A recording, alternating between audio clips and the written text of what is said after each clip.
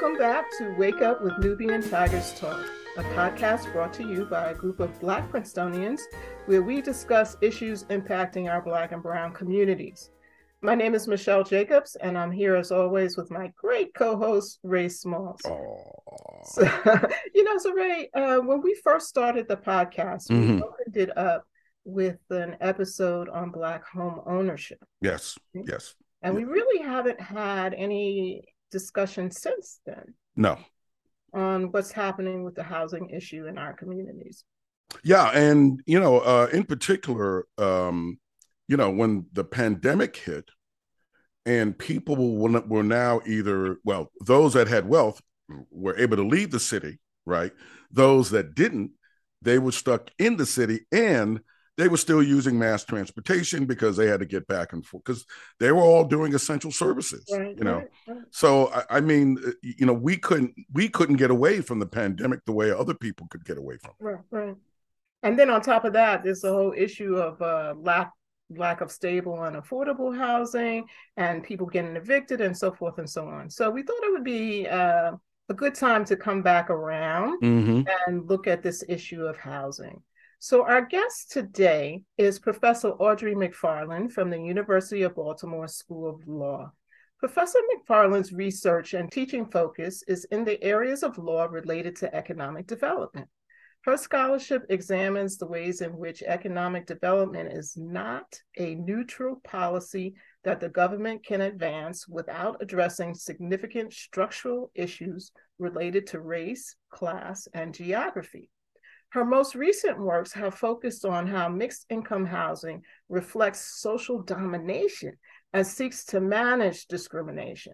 She also asked whether constitutional doctrine should evaluate the propriety of exclusionary zoning in ways that account for the developer's role and influence on development decision-making. Professor McFarland obtained her undergraduate degree from Harvard and Radcliffe and her JD from Stanford University. Welcome to the show, Professor Audrey McFarland. Thank you for having me. I'm really excited to be here. So let's jump right into it. As everyone knows, there's a housing crisis throughout the country right now, but many of our Black and Brown communities are being faced with destruction through gentrification. So can you explain to us briefly what gentrification is and some of the factors that drive it? So gentrification is a process by which wealthier, higher income individuals move into an area that was formerly working class or lower income, and they eventually, through their superior buying power, replace the original residents. So it's kind of interesting too, right? Because one of the attractions of people coming into an area is the culture in the area, so forth and so on. And as soon as they come in with the yoga mats and the dog barks, right? And don't forget the roller carriages. Yes, and the roller carriages, and then immediately try to destroy the culture and the flavor of the community that supposedly brought them there to begin with. So it's a problem across the country, and some cities are experimenting with the idea of mixed housing, where if a new developer comes in, they have to have both market rate housing as well as some affordable housing. So what's your take on that? How well is that working? Okay, so once you've noticed that there's a yoga mat store in your neighborhood, it's too late. That neighborhood has been priced up and is just no longer going to be affordable. This is actually a phenomenon that, believe it or not, is happening in many cities, mostly on the coasts, believe it or not. I'd say Chicago, Atlanta, Washington, D.C. has kind of like the worst gentrification or the most pervasive gentrification in the country. But it's actually a global issue. It is happening in Western European cities. It's happening across the globe. So you're looking at this question of where can non-rich people afford to live. In the United States, we had or have a history of racial segregation, deliberate racial segregation of neighborhoods. So at least initially starting out, because of the nature of that racial segregation, you had Black concentrated communities, and the prices in those communities would be depressed. There would be less government investment, there's more decay. And so all of those factors can make those communities great buying opportunities for people who now see, well, look, that architecture is fabulous and it's really cheap because it's a primarily Black neighborhood. So there's a segregation value that is part of the opportunity that gentrification can play. The other part of that question of racial segregation and the impact is lots of neighborhoods would like to have investment. They would like to have, they might not want the yoga mat store, but they would like businesses, they would like services, amenities. And what you find in many Black communities is those services and amenities are just not available. You're not getting the investment in those communities. If I could just interject, Audrey, I knew it was over in Harlem as soon as they opened up a Starbucks. There you go. On 125th Street. I saw, now this is like 20 years ago, but I saw a young white woman, blonde hair, in a jumpsuit, walking a little dog. And I looked at her like, what is this? This is an apparition. What is going on here? Yeah, so, it's an aside, but some friends of mine in New York actually got into a little bit of a tussle with one of those dog walkers because she was walking down 7th Avenue in a bathing suit. And the sisters approached her and said, this is inappropriate for our community. We don't want you to do that. And it got heated, but it's a good example of how people come in, they don't respect values, and then they do, the Starbucks, the dog walking, the dog park, etc. Exactly. So one of the effects of gentrification is it's not the investment. So I guess the point I was trying to make is we want investment. We would like our neighborhoods to be desirable, but it's somehow an investment that results in displacement. And the displacement you are talking about is cultural displacement. That, if you have local businesses, they're priced out. The types of businesses that come in are not to your taste or affordable.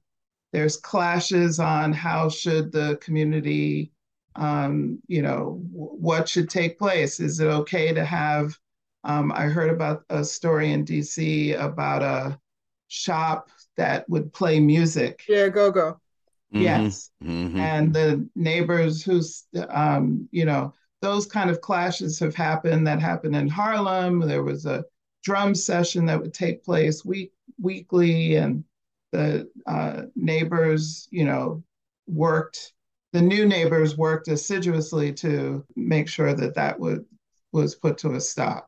Mm-hmm. So there's a cultural displacement at the very least if your original residents can afford to stay and maintain themselves in the neighborhood.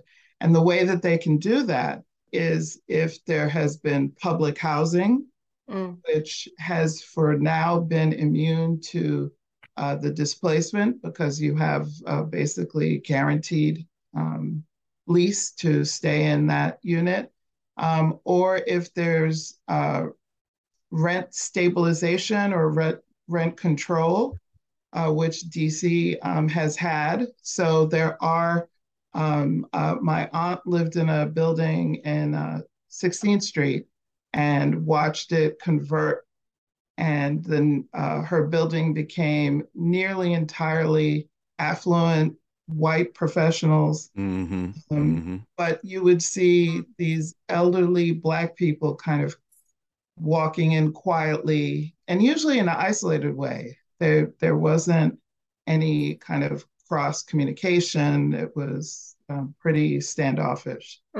So that would be an example. And mixed income housing is a way to say, well, let's still have our upscale housing or luxury housing, but let's set aside a certain percentage of units that would be subsidized.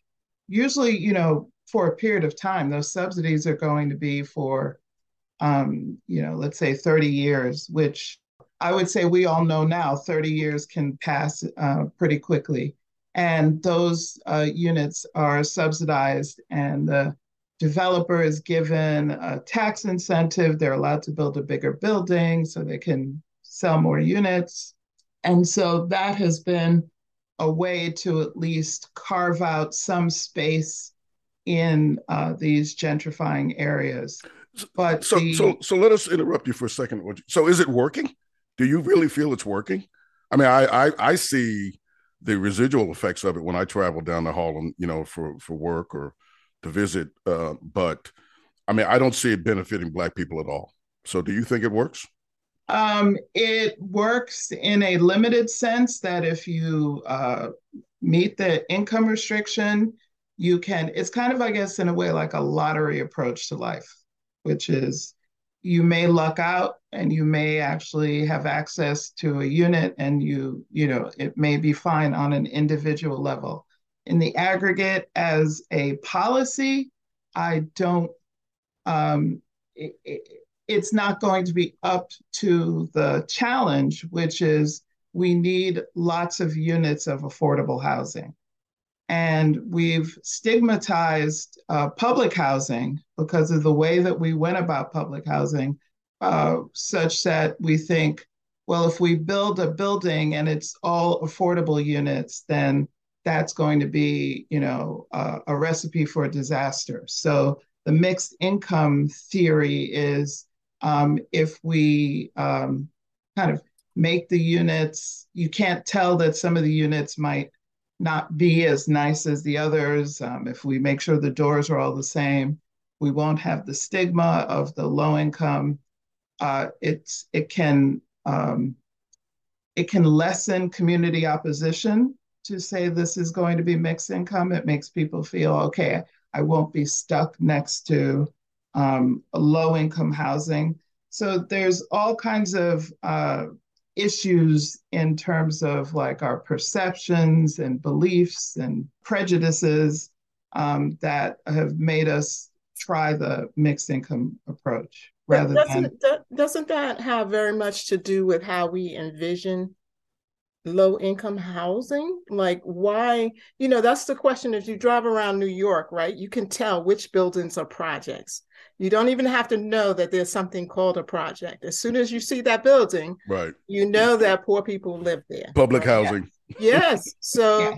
So what is that? Like, because there's possibilities to do it other ways, right? Absolutely. Why do we make the choice to create housing that looks so horrible for people who are lesser income? Or to follow up on what Michelle is saying, now that we have the issue of so many buildings that are empty since the pandemic, right, there is tremendous amounts of space all throughout New York City, right, for people to just come up with a different way of trying to create space for those that are low income. Right. Right. There's space there. Some of those buildings were empty before the pandemic. There were lots of, let's say, retail space that was emptying out because the landlords were holding out for very high rents, and no one had taken them up on their offer. So yeah, so the space is there, but how we've arranged, who owns the space, what we think of as the way in which this space should be developed. Is it in the public interest, or is it merely just a matter of, private profit? And, what can we make sure that these are profit-making opportunities? All of that uh, is part of why we are choking and why people are suffering, with these rents. And the rents really indicate that there are not enough units. Before we leave the mixed housing issue, I just wanted to have you speak on the experiment they did in New York where they had a separate door for it was a mixed income building, but they actually had a physically separate door for the people who were paying below market rate for the rent. So speak to that.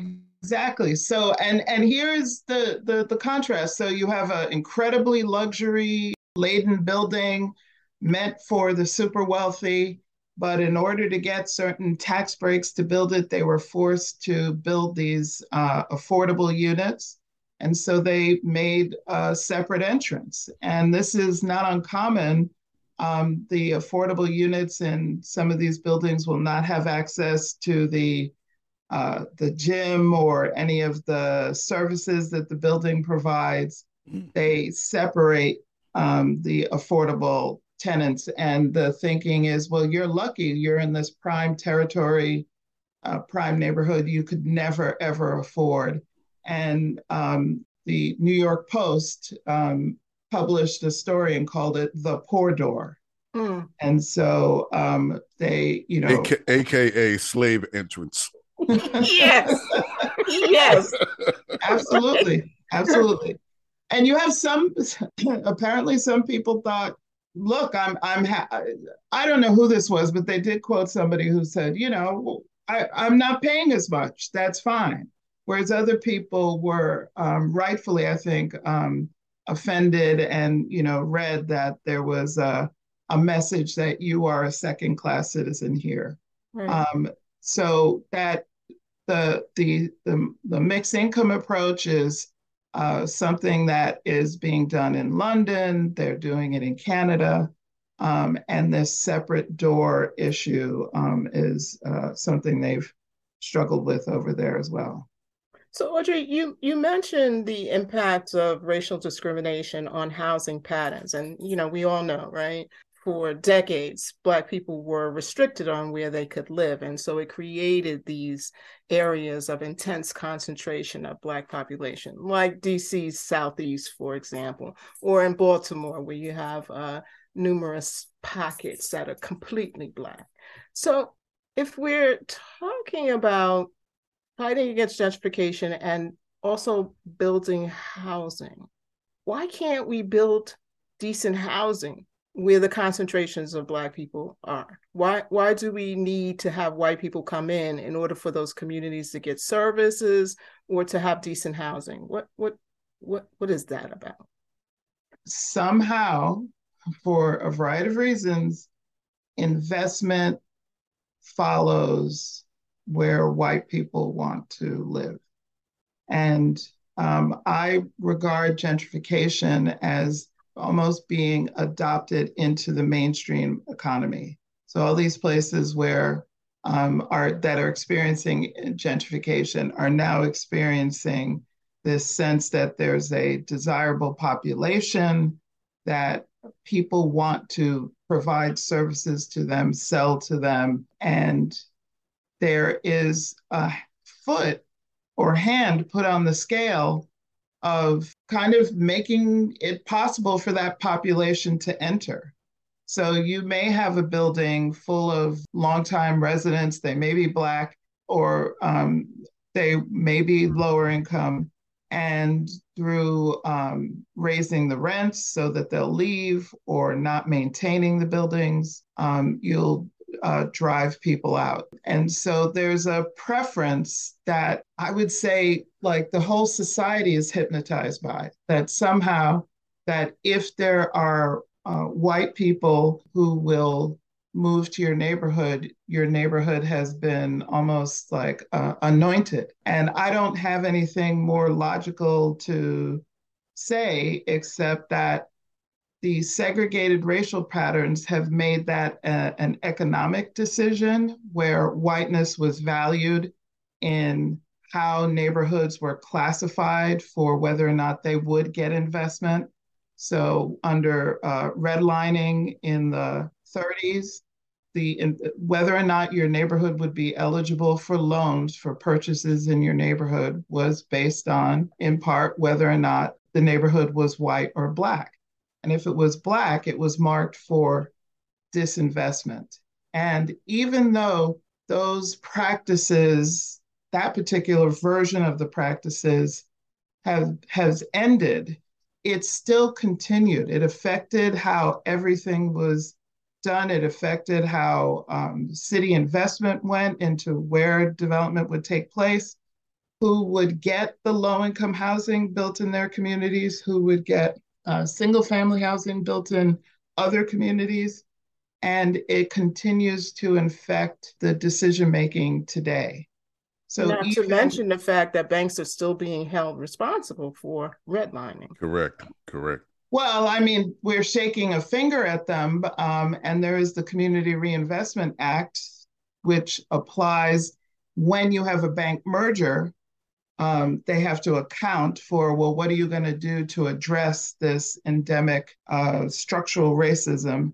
And they will engage in partnerships. They will engage in some, very positive projects in order to get that rating to be able to engage in that merger. But with respect to why don't we have, why is there such a stark divide that this pattern of racial decision-making with respect to investment in land, investment in housing, it's still operating, but in different ways. So we see it when you've heard of the appraisal gap or the appraisal discrimination, which is, how does your house get appraised if they perceive that it is in a Black area versus if it's perceived not to be. In terms of how businesses or corporations decide, should we put a Family Dollar here, or should we put a Target, or should we put a Neiman Marcus? And they use census data, and they have these sophisticated programs that combine the race, the educational attainment, the rental costs, the housing prices, and they put that into a database that they use to then assign names to these neighborhoods. Thank you. I was going to ask you about that. Sorry, Ray. I know you have a question. No, it's okay. Because a friend of mine called me and said, "Oh, I'm looking at a condo," and she named an area of DC, and I said, "I don't know that. What's the street?" And she told me the street. I'm like, "That's Columbia Heights, which is a predominantly Latino and Black neighborhood, right?" So she said, "No, they're calling it this." I'm like, "It's Columbia Heights. It's 5 blocks from where I live." But they've changed the names of all these little pockets of DC to make it seem like it's not attached to the Black and brown neighborhood. Right. Absolutely. So, so Columbia Heights is probably a name that was meant to set it aside from something else at some point, but now, and then, the South Bronx is now Sobro. But the geodemographic profiling that I was talking about, which is how these businesses decide where to locate, they actually will name so picture, let's say, Northwest DC with the large homes, that might be called Blue Blood Estates. And then a place, is there a place called LaDroit? Yes, LaDroit Park. Yeah. They might call that Mid-City Blues. And they have, in the suburbs, they have one called Kids and Cul-de-sacs. And so they label these areas with these marketing profiles. And then that's what you then pitch to the stores do these studies before they decide where to locate. And so where you can identify that you're going to have affluent people, then that's how they make their decisions. Interesting. And so that's why Prince George's County, I mean, it's changed now with Prince George's County to a certain extent, but Prince George's County is affluent and Black, and they could not get any of the major department stores to locate in the county because there was just a perception that, well, it's Black. So, what you're going back to the economic aspect of gentrification. In an article in New York Times in 21, only 26% of Black households in the city were owned by Black folks, and then white households was like 42%, 39, almost 40% for Asian households, and 15% for Hispanic. So, what kind of issues do they have trying to keep their homes as these property values go up? And now maybe, the money is so good for them, they want to sell, they have to sell in order to reap the benefits of that. However, they're probably not going to be selling to a Black family or an Hispanic family or an Asian family for that matter. Yes. So one of the ways that displacement can take place is because of the property taxes. So the increased assessed valuation eventually can drive people out just through being unable to pay the property taxes. And so there are ways that you can try to keep those taxes down, by deciding, if you are coming up with another designation, that if you're an original resident or having some kind of tax abatement based on age. They sometimes will have a discount based on being elderly. But what we're just seeing is having the market and these market values that I think we want the price to go up if we view our homes as an investment. But the price going up has some negative consequences that we haven't fully reckoned with as a matter of policy. But that may be, Audrey, but if the home now, there was another article I read about a elderly gentleman in Brooklyn in the Crown Heights area who wants to sell his home. His son can't buy it because it's too expensive. He's probably going to get around $2 million for that brownstone in Crown Heights. How can anyone, I'm not saying it's impossible, but you have to have it. Fantastic credit. You have to have a bank that's willing to support you and believe in you and have done the history that you're going to be eligible and you're going to pay back all that mortgage. That's just not in the cards for most of us. Right. And so a lot of people will sell, plain and simple. And that's why so you have a brownstone, you own it, truly wonderful.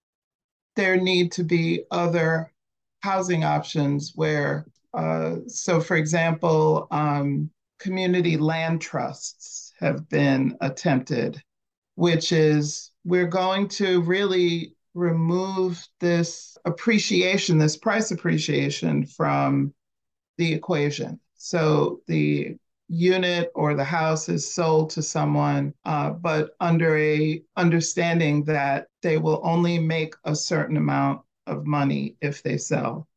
And then when they do sell, the idea is that will keep the unit affordable for the next person. And it's a community land trust because the organization owns the underlying land and only sells off the unit, the improvements to the land.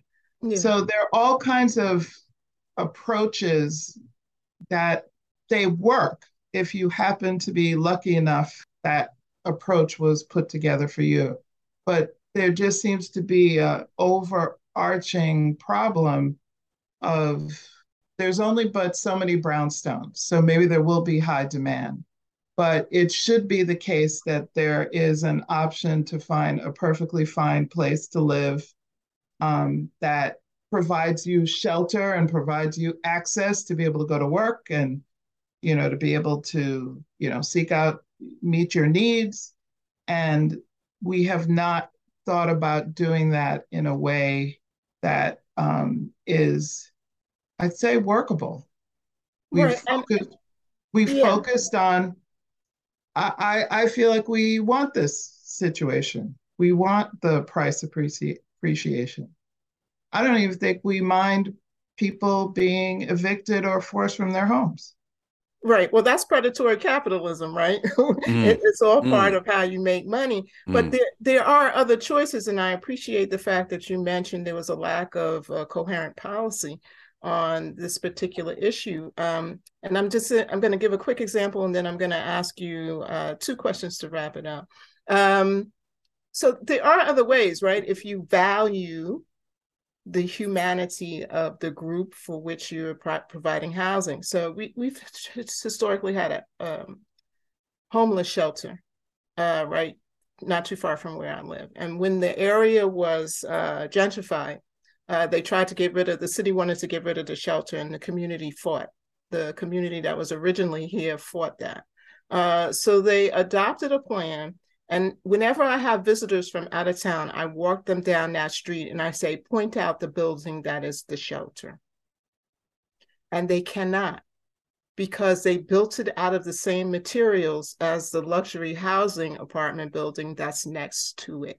So it just looks like it's a part of the luxury housing, but it's a freaking homeless shelter, right? Where they decided to treat the people with dignity. Right. And to allow them to live in a decent environment. So it's possible to do, but the government has to make the decision that the lives of those people are worth planning and spending and valuing.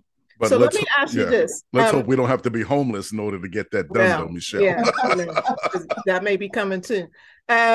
So Audrey, we're coming to the end. So we have a famous last question we ask, but before we get to it, I want to know, is there anything communities can do to stem the tide or prevent the initiation of the displacement through gentrification? You can form a community land trust. You can form a housing organization. You can engage in development yourself. If you are a tenant in a building that you fear might be sold, in DC, you have the right of first refusal.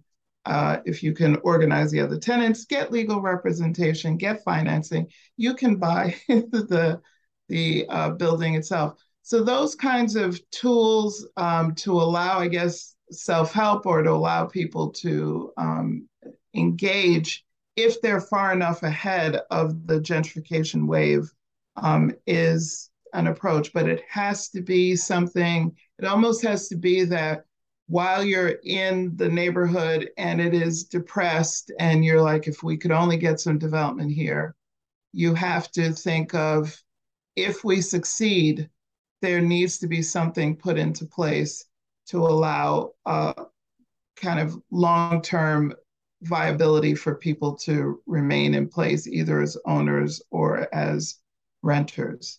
But there just needs to be more housing built. And some of it needs to be in the suburbs. Some of it needs to be in the city. And there's been, what we also need to think about is gentrification is happening, in some places, and other places would die with happiness if they could have that kind of investment and development taking place.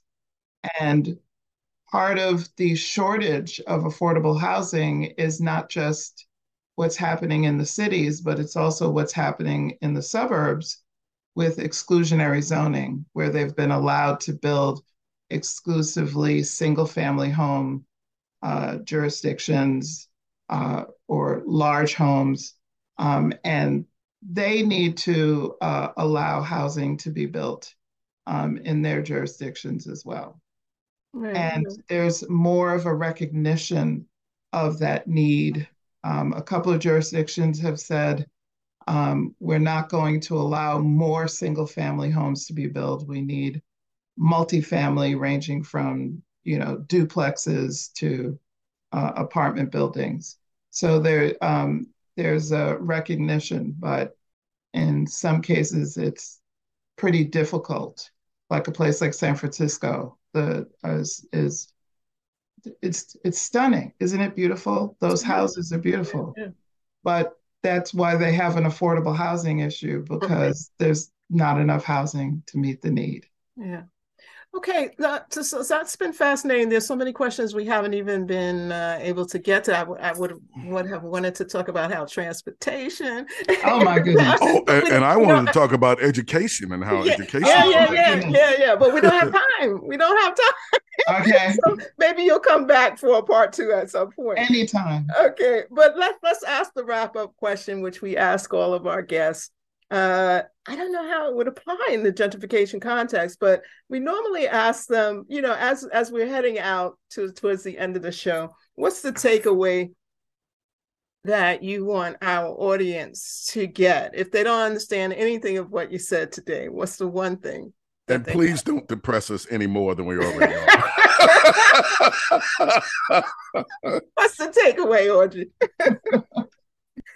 I look at gentrification as, when we talk about inequality, and it's this abstract term, gentrification is when inequality comes down to the ground and we see it being carried out in space, in real places. And so if you have the luxury, take a step back and say, this is how inequality works out on the ground. And that's why it has to be addressed.